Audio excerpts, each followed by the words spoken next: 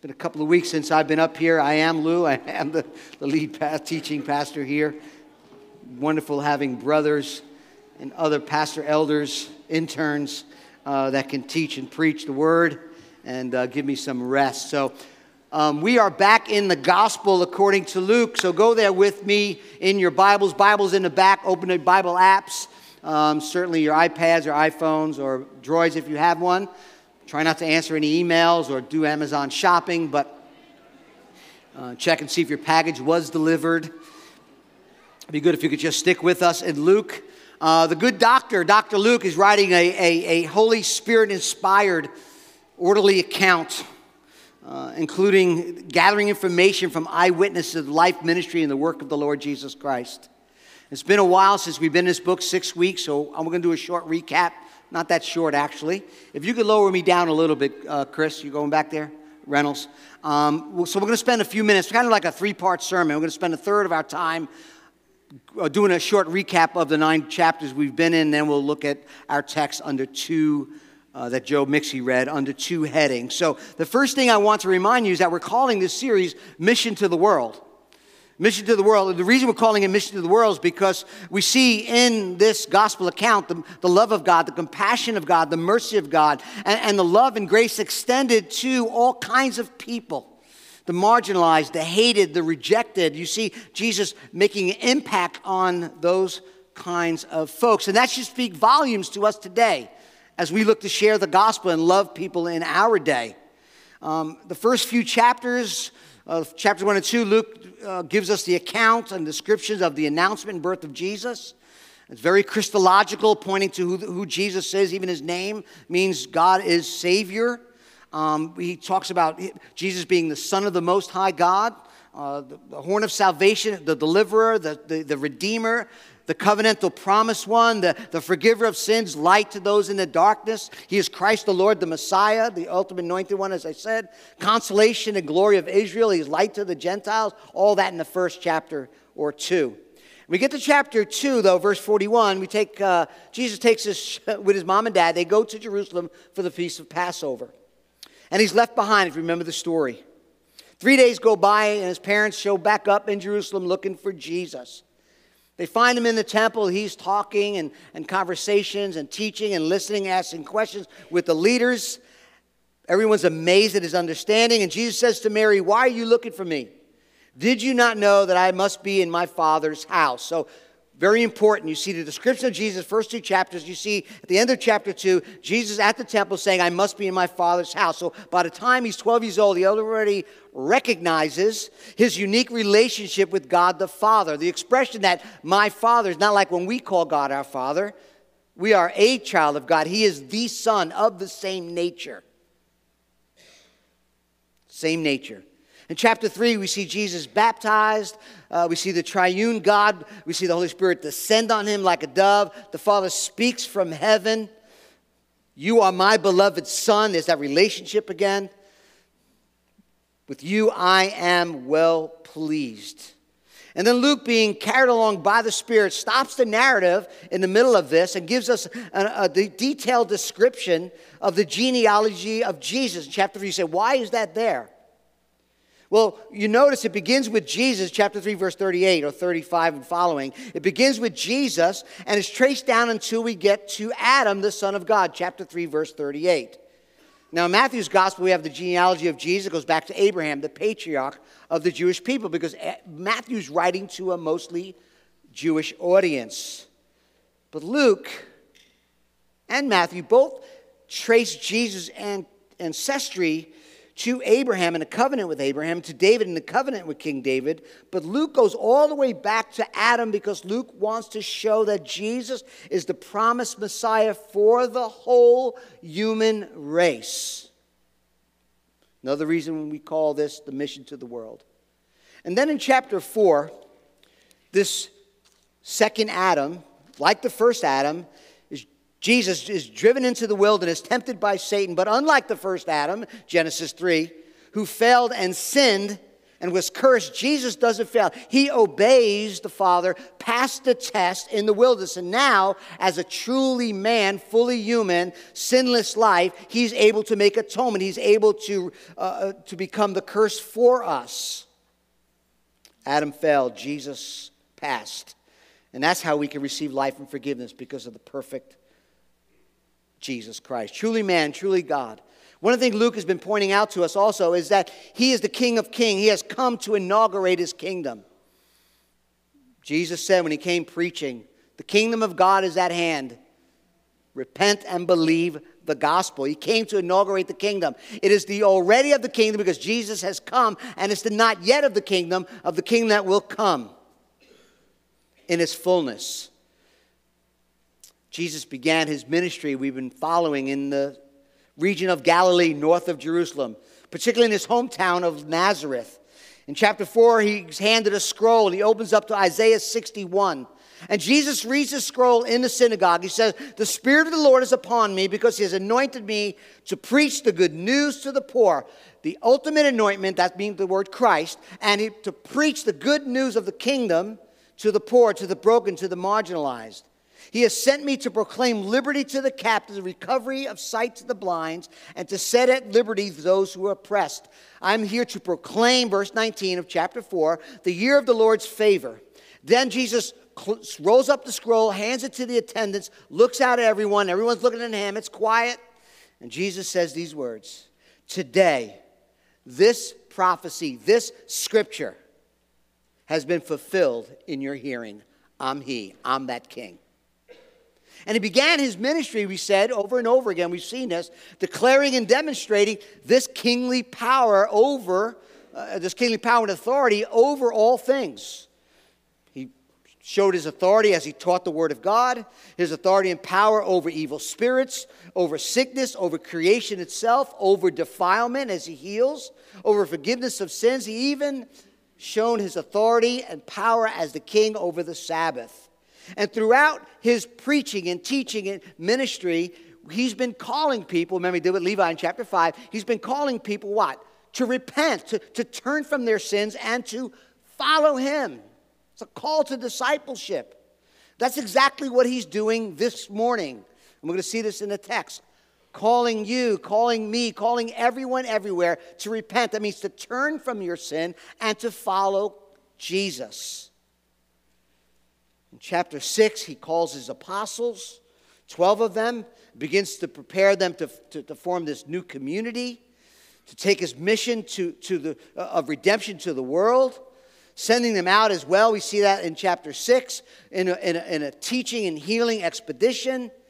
And then he gathers his apostles and some of his disciples and begins to say, this is what it looks like to follow me. This is how I want you to act, to say, and to do as you follow me.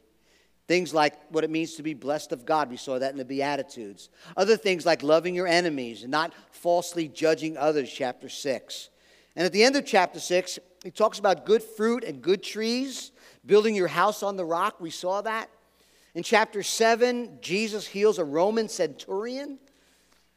First real clear healing of a non-Jew. He's come to save and redeem all people. Remember we said this healing ministry, this miracle ministry of Jesus were signs, right? They were signs. It was a signpost. It was authenticating and validating his claim to have ultimate authority, to have ultimate power over all creation as the King of Kings. It wasn't just magician doing magician acts, tricks. I'm the king. I'm Lord. I'm reigning, ruling king. And this is how I am going to show you. And this is what the kingdom is going to look like. Healing and healing defilement and filth and sins. And over the past couple, maybe 2 months, as we were in this book, we saw that his disciples were growing. We saw that his crowds were growing. Disciples were growing, crowd growing. We saw opposition mounting. And people were then asking this question. If you remember, it's been a while, but people were asking this question. Who is this guy? Who is this Jesus? He forgives sins. of a paralytic man. He forgives the sins of a sinful woman of the night. And the religious people are asking, who is this who can forgive sins? That's blasphemy if he were not God in the flesh, and it would be.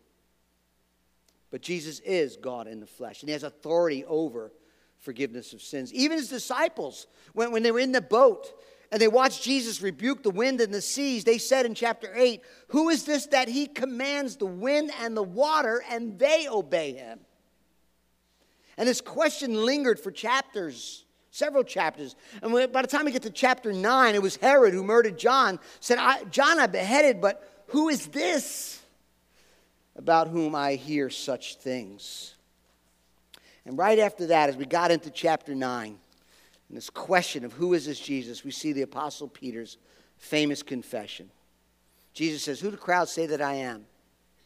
And some people say, John the Baptist, maybe risen from the dead, Elijah, one of the prophets. Jesus says, but who do you say that I am? And Peter, leader of the crowd, you are the Christ. You're the Christ of God. Jesus says, you know what, Peter? Flesh and blood did not reveal that to you. You didn't get that on your own. That was good, though. But my Father in heaven gave it to you. And then Jesus says, turn to chapter 9 with me. Jesus, using his favorite title in chapter 9, verse 22, said, the Son of Man must suffer and be rejected and killed, and on the third day be raised again. I'm the Christ, I'm the King, I'm the ruler, I'm the one who will establish an eternal kingdom, but first I must suffer and be rejected and killed on the third day. And what Jesus does, he brings those two things together, the Christ, the King, the ruler, the sovereign one, the one who will establish a kingdom, and the suffering servant, the mysterious one that Isaiah wrote about. He brings them together, and we know what happens to Peter. His head blows up. Never, Lord. May it never be. Jesus turns to him and says, Peter, get behind me, Satan.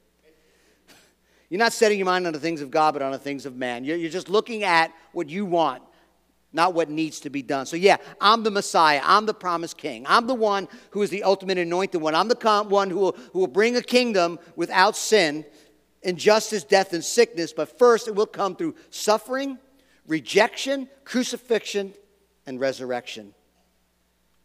And then Jesus tells his 12 apostles, disciples, probably in a small crowd as well, not just his apostles, in chapter 9, verse 23. If anyone would come after me, so he's pressing in what it means to follow Jesus. If anyone would come after me, let him deny himself, take up his cross daily, and follow me, right? Be lost in me. Get your personhood from me. A call to trust and to follow Jesus, verse 23. Denying your purpose, your plans, and accepting his plans, his purpose for your life. Verse 24. Whoever would save his life will lose it. Whoever loses his life for my sake and the gospel, which Matthew adds, will save it. Verse 25. But what does it profit a man if he gains the whole world and loses or forfeits his soul? Well, we know it, right? You gain the whole world, forfeit your soul. What do you gain? Nothing. You profit a man if he gains Christ, everything. That's the call of discipleship. A call to be willing to suffer as Christ suffered, to suffer our lives to Christ, to be willing to surrender earthly gain and to look to King Jesus. For whoever is ashamed, verse 26, of me and my words, of him will the Son of Man be ashamed when he comes. He's coming in his glory. Not finite glory that we have. Infinite glory. Look what it says. And the glory of the Father and the holy angels.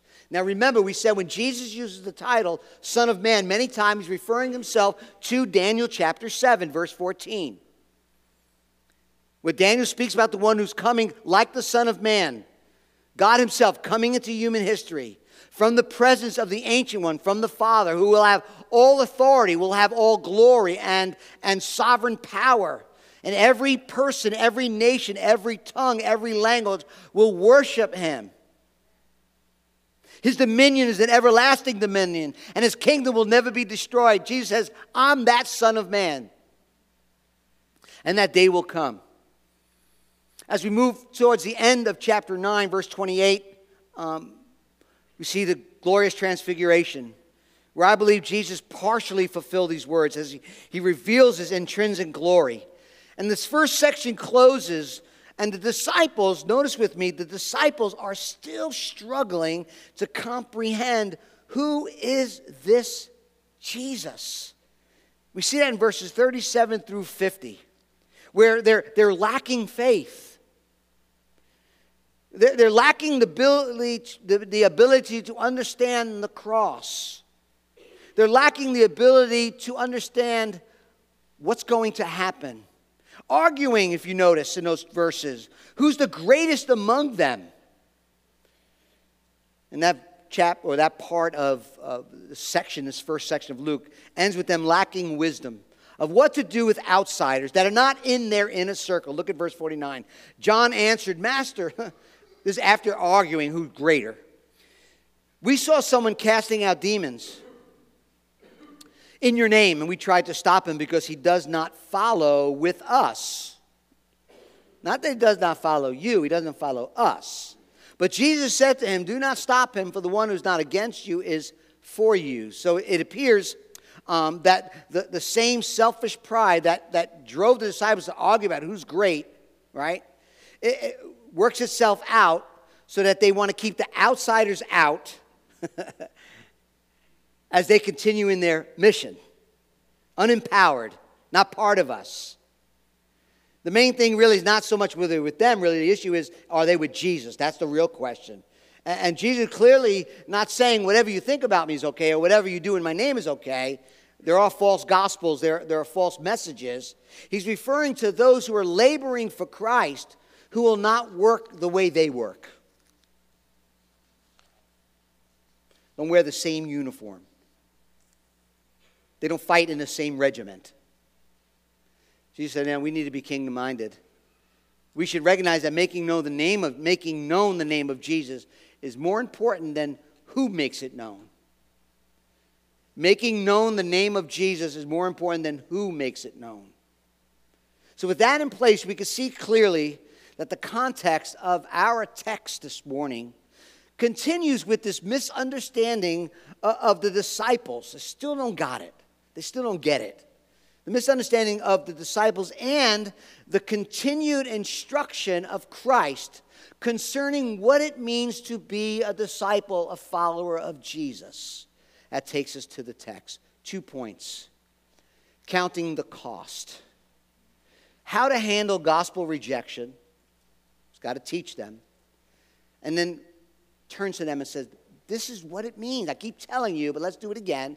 What does it mean to follow Jesus? So before we judge, let's relate. We need to hear it over and over and over again as well. So how to handle gospel rejection. What we see in our text here in verse 51 and following, Jesus sets his face toward Jerusalem. And the disciples want to set fire to Samaria. All right. Verse 51. When the days drew near for him, Jesus, to be taken up, he set his face like a flint, Isaiah tells us, to go to Jerusalem.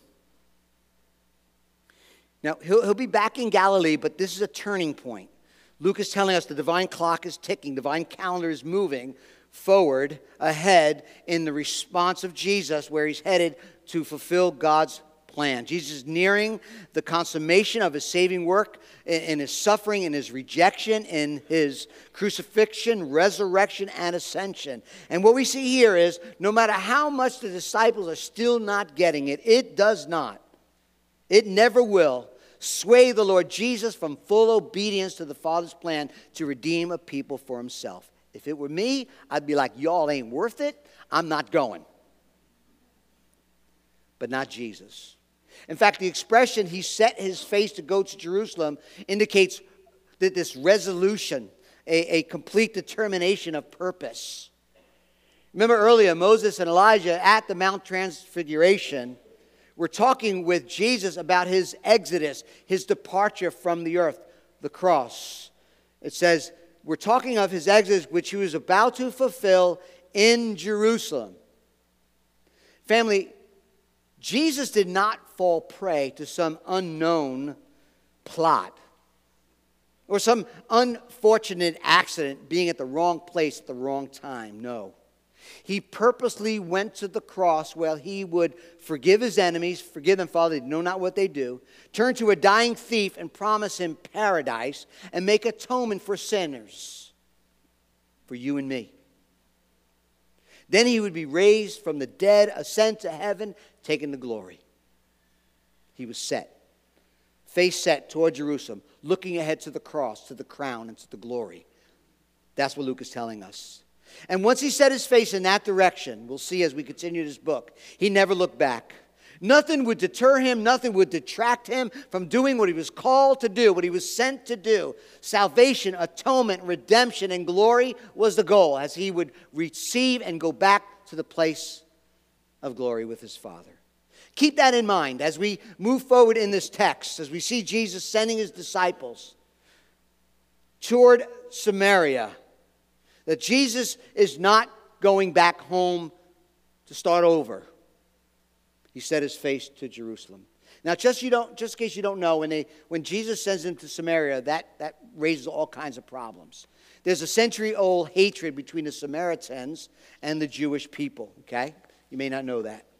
It began when the Samaritans began intermarrying and having children with their Assyrian conquerors. And the Jewish therefore considered them to be half-breeds, or religious apostates. And the Samaritans didn't like to be called that, and were calling the Jews apostate, even though they were full-blooded Jewish people. In fact, the Samaritans set up their own place of worship. You know, Jerusalem, you would go to Mount Zion in Jerusalem to worship at the temple, but the Samaritans set up Mount Gerizim. That's what, when you read the woman at the well, that's what she was talking about.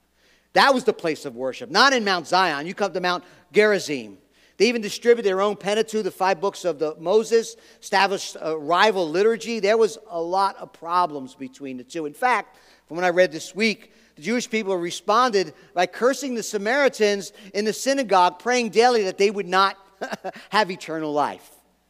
Not a friendly group. I'm not sure they hated tax collectors more than the Samaritans, not sure. And Jewish travelers who would travel from Galilee area to Jerusalem either were often harassed as they passed through their way from Jerusalem or to Jerusalem, or they would simply go around, take the long way to get around. But here the disciples, think about this for a minute. Here the disciples are told, I want you to go into Samaria. Just think if you were one of those guys, the apostles or this crowd. You want me to go where? I want you to go into Samaria. Okay. I can only imagine what's going through their minds at the moment. Like, okay, well, there's going to be some hostility. There always is. Some difficulty. Definitely some rejection. It's very possible, right? I mean, that must have been what they thinking when he said, go there. Have you ever been in that kind of situation where you're thinking, you know what, this could be problematic if I share the gospel in this crowd? But God has sent me to do it in a loving way. We'll talk about that. God said, no, I want you to go. I want you to represent. I want you to love. I want you to care. I want you to share me with them. So Jesus sends them for preparation, probably lodging, maybe food as they are on their way. Quite certain that many of the towns were small towns. If you see in chapter 10, there are 72 people at least walking with Jesus. So maybe there's 100 folks. Yeah, how you go into a small town of 12, 15, 20 people? Oh, yeah, I got a crowd of 100 coming. You got any food and lodging for us, right? The brand new Chick-fil-A is packed. You can't get in. So they got problems. They can't eat. It says in verse 53 that the Samaritans did not receive him, that's Jesus. Why? Because his face was set towards Jerusalem. Now, it probably means that they knew that Jesus and his crowd, his disciples, apostles, and the crowd, were passing through. They weren't stopping at Mount Gerizim to worship or worship with their liturgy. They were just simply passing through, going to Mount Zion, going to Jerusalem to worship. And for that reason and the hostility we talked about, they said, you know what? Beat it. Get lost. We don't want you here. And they rejected the crowd. They weren't going to help. And then James and John. And by the way, if you don't know this, I think it's Mark 3. Their nicknames are the sons of thunder. Keep that in mind. They live up to their reputation. Look at verse 54. Lord, they don't want us here. Do you want us to tell fire to come down from heaven and consume them? I'm really kind and gracious Christians right there, man. Some loving, patient, that's the kind of people you want around you. Almost all commentators agree that these Jewish men understood the Old Testament, that they were living out 2 Kings. You don't have to turn there now, but if you go there's an apostate king who went after Elijah. And Elijah called down fire twice from heaven to destroy the company of soldiers. And you know what? It did. Lord, you want us to call down judgment? We'll do it right now. They didn't even ask him to do it. They think they can do it. They can't feed people on the mountain. They can't heal a boy because they lack prayer. But we'll call fire down. Just let us know. White hot fire, fury. The boys, the Zebedee's boys, they want to incinerate Samaritan. You know, it's funny, in chapter 9, we'll see it again later, Jesus sends his apostles out on mission, giving them power, giving them authority. We saw this early in chapter 9, over demons, curing disease, preaching the gospel, proclaiming the gospel. He says, whatever town you go into and they welcome you, great.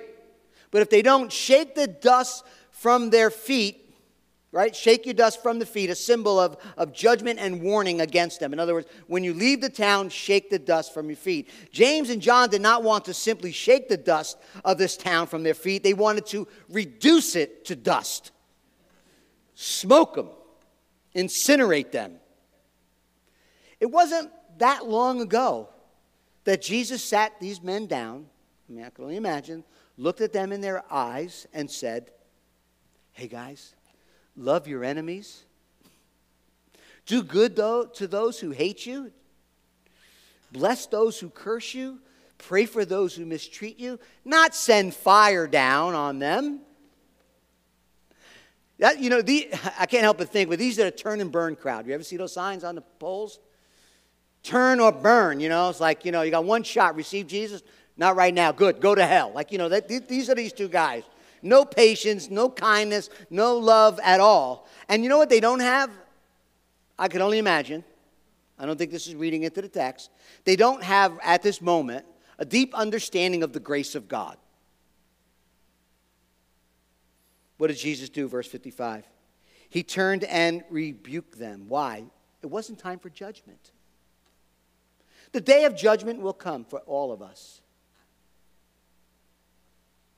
It's a time for grace. It's a time for mercy. And for followers of Christ, the day of judgment came on Christ. But God is going to right every wrong. Every sin will be paid for. Either Christ paid for it on the cross, or the person will pay for it eternal damnation. The text doesn't say, notice, that the Samaritans, what they did by rejecting them was right or good or holy. It doesn't say that. Prejudice, racial superiority, no matter who it is, hatred toward others is never good. But they still had time to repent. And so the attitude, this uncaring disposition, was evil. Luke will say a lot, and we're going to get into Acts, because he wrote Acts as well. He'll say a lot of positive things, or good things, I should say, about Samaritans who come to faith. Well, after the service today, we're going to have a follow-up, a Q&A, from our discussion on biblical sexuality and gender. Honestly, it's not so much about what the Scriptures teach. We're Bible-believing, authoritative. We believe authority is in Scripture. We know what God-created order is. We believe what the Bible says. It really is about how we treat those who reject or rebel against God. Is our attitude, let's throw fiery hot tar from heaven on them and destroy people? Or is it, how can we love? How can we open up opportunities? How can we share the love of God and the gospel with them? That's the issue. Yes, of course, we do it without affirming sinful behaviors, but at the same time, lovingly living on mission. You say, Pastor, that's easier said than done. I agree. Especially with all the different nuances, the circumstances, and conditions we find ourselves in. Life can be, you all agree, very complicated.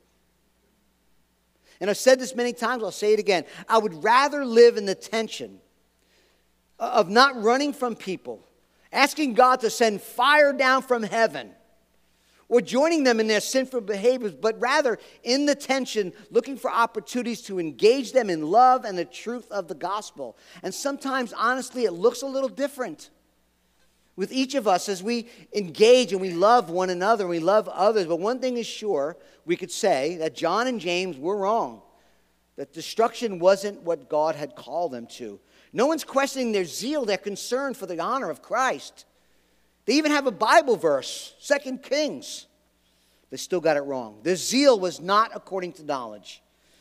J.C. Ryle, I know you're doing a book on holiness. Let me tell you what he says. It is possible to have much zeal for Christ and yet to exhibit it in most unholy and unchristian ways. It is possible to mean well and have good intentions and yet to make most grievous mistakes in our actions. It is possible to fancy that we have Scripture on our side and to support our conduct by scriptural quotations and yet to commit serious errors. It is clear, he says, as daylight from this and other cases related in the Bible that it is not enough to be zealous and well-meaning. Very grave faults are frequently committed with good intentions. And then he says, from no quarter perhaps has the church received so much injury as from ignorant but well-meaning men. End quote. That's a great quote. Zeal without compassion, Scripture truth without grace will not demonstrate the kindness, the mercy, the love, and truth of Scripture, of the Spirit, as we speak on His behalf. Those who want to call fire down on others have not really deeply understood and recognized that they themselves deserve the hot wrath, as I do, of God's judgment upon ourselves. But it was Jesus who stepped in the gap, who stood in the place, who took the fiery hot judgment of God upon himself as our substitute. Every Christian. Right? And let me say this before we move on. We may be right about their sinfulness, the culture, the people, the government. That may be true, but are we responding? Here's a question. Are we responding in a Spirit-powered way to demonstrate the kindness of God, to demonstrate the grace of God, to demonstrate the mercy of Christ and the truth of Scripture? Are we responding? Judgment will come. Today's the day of salvation. There's still many people that need to say, hey, Jesus loves you. You need to turn from your sin and trust Him just like me. I deserve the wrath of God, and Jesus took that wrath, and He died for you too. That's what we need to do. And even those who reject Him right now, I don't know if you know that, this may be a surprise to you, but you rejected Jesus all your life until the day He opened your eyes, poured His grace into your life, and revealed to you the beauty of Christ. We're all in rejection of Christ at some point. We all come the same way, and that is through the cross. And we're reminded that we are to be ambassadors, not judges. Or I should say, commandeers of God's role as judge, right? We love, care, stand on truth, and live on mission. And that's what they do. They want to move on. Look what it says. What does it mean to follow? Look at verse 9 again. 3 encounters, 3 disciples. Well, the encounters that Jesus has over these next few verses, 57 and following, they're a little different, but there's one theme that ties them all together. Notice with me the word follow. 3 times in just a couple of verses. Follow, follow, follow. Each of these encounters teach us something important about counting the cost, understanding what it means to be a Christ follower, okay? Jesus is not saying, do all these things and then I will love you and my grace will be upon you. No, He's saying, because my love and grace is upon you, come and follow me. And this is what it looks like, right? Calling you what it really looks like. Jesus wants you and me and the disciples in that day to be sure that we understand what we're getting ourselves into. If we have received the gift of salvation, the free gift of salvation, if we have embraced a full measure of His grace, then following Him means that He is our first priority, okay? Not an add-on, not an enhancement of your life, something you add to your busy schedule. He is Lord, sovereign, reigning, ruler, creator, savior, and everything in our lives must be reoriented around Him. Family, that's what it means to be a follower of Jesus. And these conversations, they're not like the open rejection of the Samaritans, but they are a challenge to not put something or someone ahead of Jesus. The question is He our first priority? Is he our first and greatest treasure, our first love, our first commitment? Or is he welcome to be somewhere in that list that we have, just not on top? And we notice in the first disciple that we learn here in chapter 9, verse 57, we learn from Matthew 8 that he's actually a scribe. Now, Luke doesn't say who he is, but Matthew does. He's a scribe. He's a teacher of the law. He's a man who studied, taught, interpreted, and transmitted the Mosaic law. And make no mistake about it, probably somewhat of a powerful leader. All right? And probably had some financial support, security. He knows what it means to be a follower of someone as a scribe. And that's why in verse 57, as they were going along the road, someone, a scribe, said to him, I'll follow you wherever you go. Now, as we look at these three disciples, let me say this now, I think we need to understand that Jesus knows the heart of men, right? We've seen that already. He knows what's going on and knows the heart. That's why he responds in each one of these stories the way he does. He knows the man's heart. Number two, I think the statement, I will follow you wherever you go, must be taken as a statement that wasn't really, he just blurted it out. I don't know if he really thought it through. And I say that because of the context and the answer Jesus gives him. It's sort of like Peter's response, right? Toward the end and the night in which he was betrayed. He tells Jesus, listen, everyone's fallen away. Okay, but I won't. You know the story. Wherever you go, I'll go. If you go to prison, I'll go to prison. If you go to death, I'll die with you. We know what happened next. Jesus looks at him and goes, really, Peter? That was good. Sounded great. You didn't think it through. In fact, I tell you, Peter, the rooster's going to crow this day until you deny 3 times you even know me. One commentator said, he spoke with so much self-confidence. He's talking about the disciple, not Peter. He's talking about Luke 9. He spoke with so much confidence because he had no inkling of the way of sorrows and death, which the Lord would yet follow, and also because he did not realize his own weakness and instability, end quote. I'll follow you wherever you go. Okay. Well, guess what? Foxes have holes and birds of the air have nests, but the Son of Man has no place, nowhere to lay his head. Jesus divested all of himself of the glories of heaven to enter into this broken, twisted, sinful, dark world, and then at times had no place to lay his head, homeless. Following Jesus, listen, I'll say this, cannot coexist with the pursuit of comfort and ease. If that's what you want, you can't follow Jesus. Another reason why I hate the prosperity gospel. Hate it.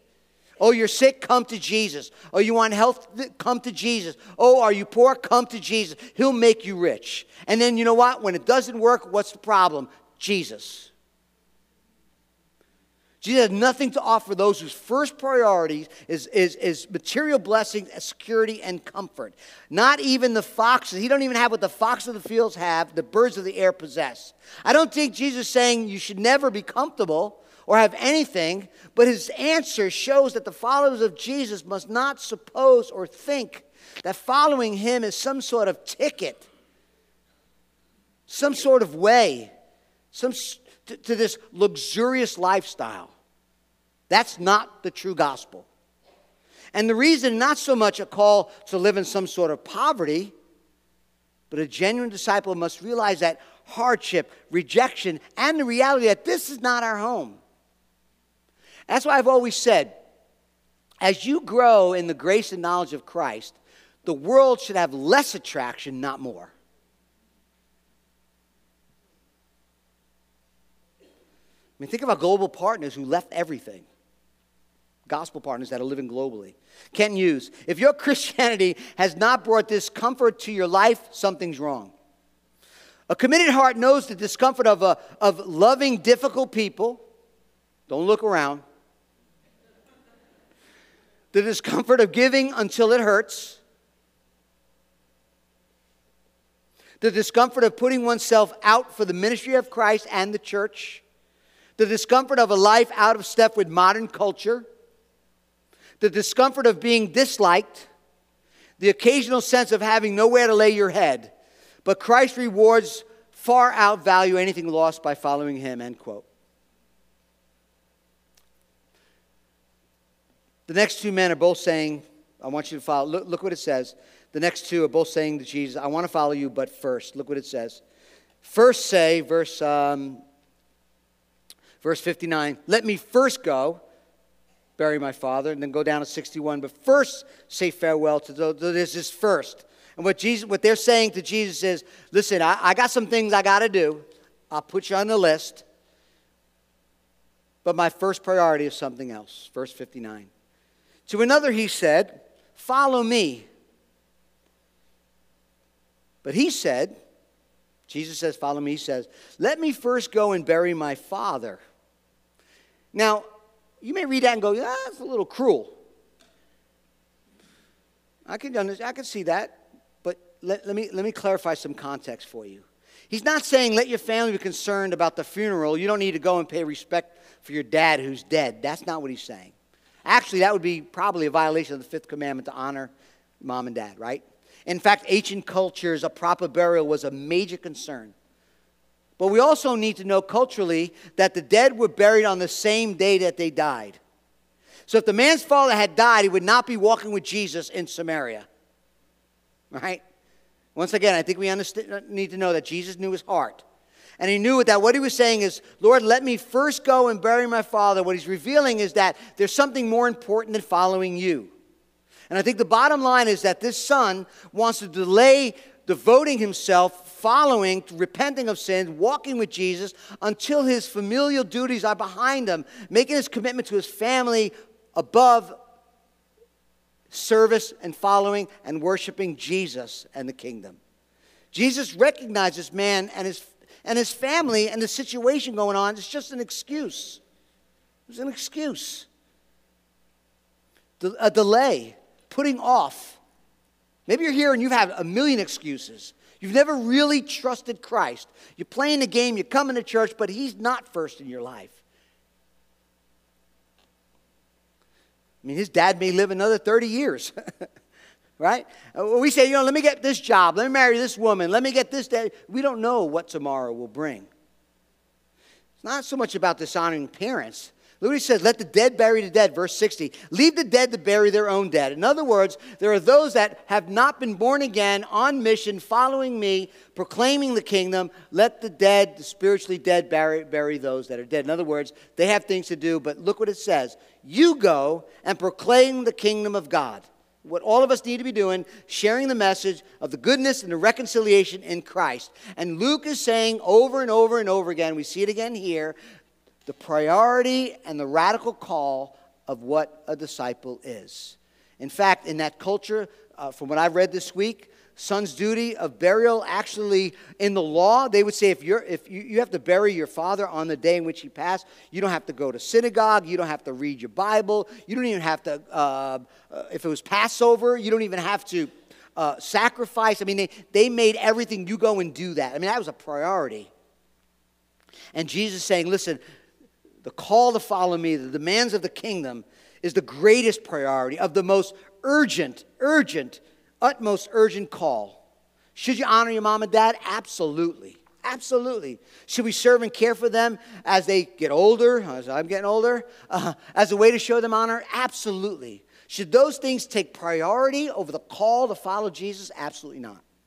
And obviously there needs to be wisdom as you bring application to this text. But remember, when we get to Luke chapter 14, I know this is hyperbole and exaggeration, but the point is the point.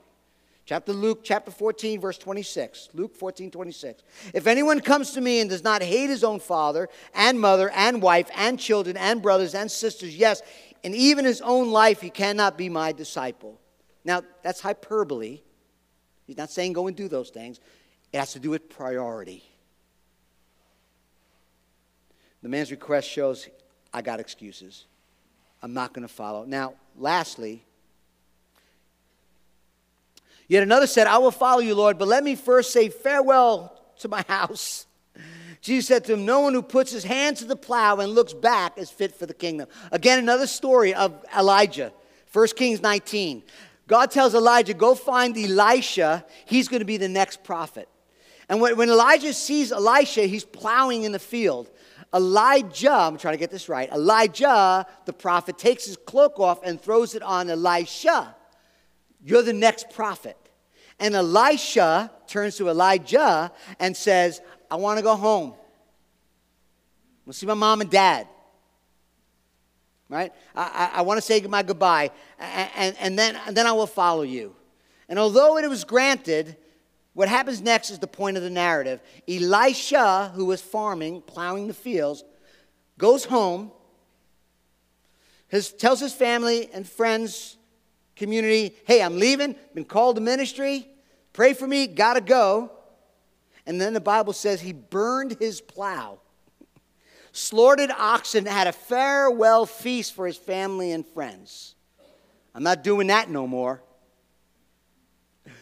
Jesus said no one puts his hands to the plow and looks back is fit for the kingdom of God. Now, putting your hand to the plow and looking back is different than burning your plow, but the point and the principle is the same. I'm not a farmer. I'll tell you that right now. They use machinery these days, but in those days there was a plow, and you would plow the furrow straight, and you keep looking at some fixed point. You would not look back. If you look back, you would miss you'd be zigzagged by the time you were done. The principle is once Elijah burned his plow and slaughtered his oxen, he was done farming, man. He was not going back to do what he was doing. And Jesus is saying the same thing. If you plow and look back and have not understood the priority and the urgency of my call in the gospel, you're not fit to follow me. There'll be later a time for goodbyes. Again, J.C. Ryle said something very smart. He said this, listen, those who looked back want to go back. Remember Israelites?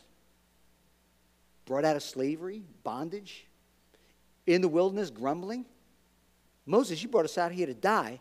We had it so good, man. We had steak dinners. It was wonderful back in Egypt. Yeah, really. Slavery, getting beaten. You have this fantasy of what it used to be. And Jesus says, you know what? You want to come? No going back. Turning from your old life, and now you need to walk in a new life. Following Jesus, we're not returning to old affections, old habits that do not honor God. Don't grab the plow and go and look back.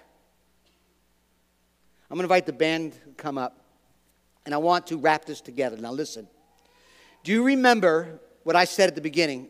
I know it was a couple hours ago, but do you remember at the beginning of this passage, where was Jesus' eyes set? Jerusalem.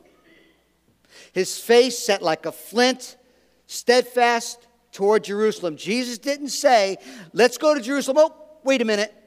Let's first go back to the ministry. No, you know what? Even better. Let's go back to the Mount of Transfiguration. Let's go hang out with Moses again and Elijah. That was really cool. No, the divine clock was ticking. He knew the cost. He knew the rejection, the suffering, the crucifixion, the resurrection. All was waiting for him in Jerusalem. Nothing could deter his appointed destination.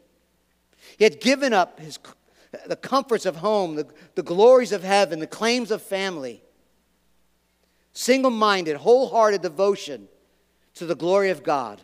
Made it to Jerusalem, to the cross. That's what it means to follow Jesus. Jesus wants to make it very clear what it means to follow him, what it involves to follow him. It is one whom the world does. He came and he was rejected. You see that in the scriptures. He's not one that was embraced but rejected. Even the sacred family responsibilities are secondary to our commitment to God. There must be a break, family, from old affections, attitudes and behaviors. Christ is calling us as the number one priority to follow him and to proclaim his kingdom. Everything else in our life pales in comparison. And the road is not easy, but the road is filled with joy and glory. We ought to look ahead with a singular dedication to the task and not look back. And family, listen to this. A great call demands a complete and unreserved response. A great call demands a complete and unreserved response. Following Jesus is worth it. Amen? He gave his life. He died in your place. He bore the wrath we deserve. Eternal life is yours. Judgment has been poured out on him. Come and follow me. Let's pray. God, would we, as your people, see all that Christ has done on our behalf, that we would relish in his love, his grace, his mercy, and his kindness. And God, may your love propel us to walk with you as our first priority, as the urgent call. And God, we pray, and all of us are, and I'm sure would say, that's not always the case every moment, but God, at this time, at this morning, help us to see Jesus for who he is, that we would follow him in obedience to him because of his grace and because of his love and mercy toward us. And Father, help us by your Spirit sing this song, Jesus is better. And may all the things of this earth pale in comparison for your glory and our joy. In Jesus' name, amen.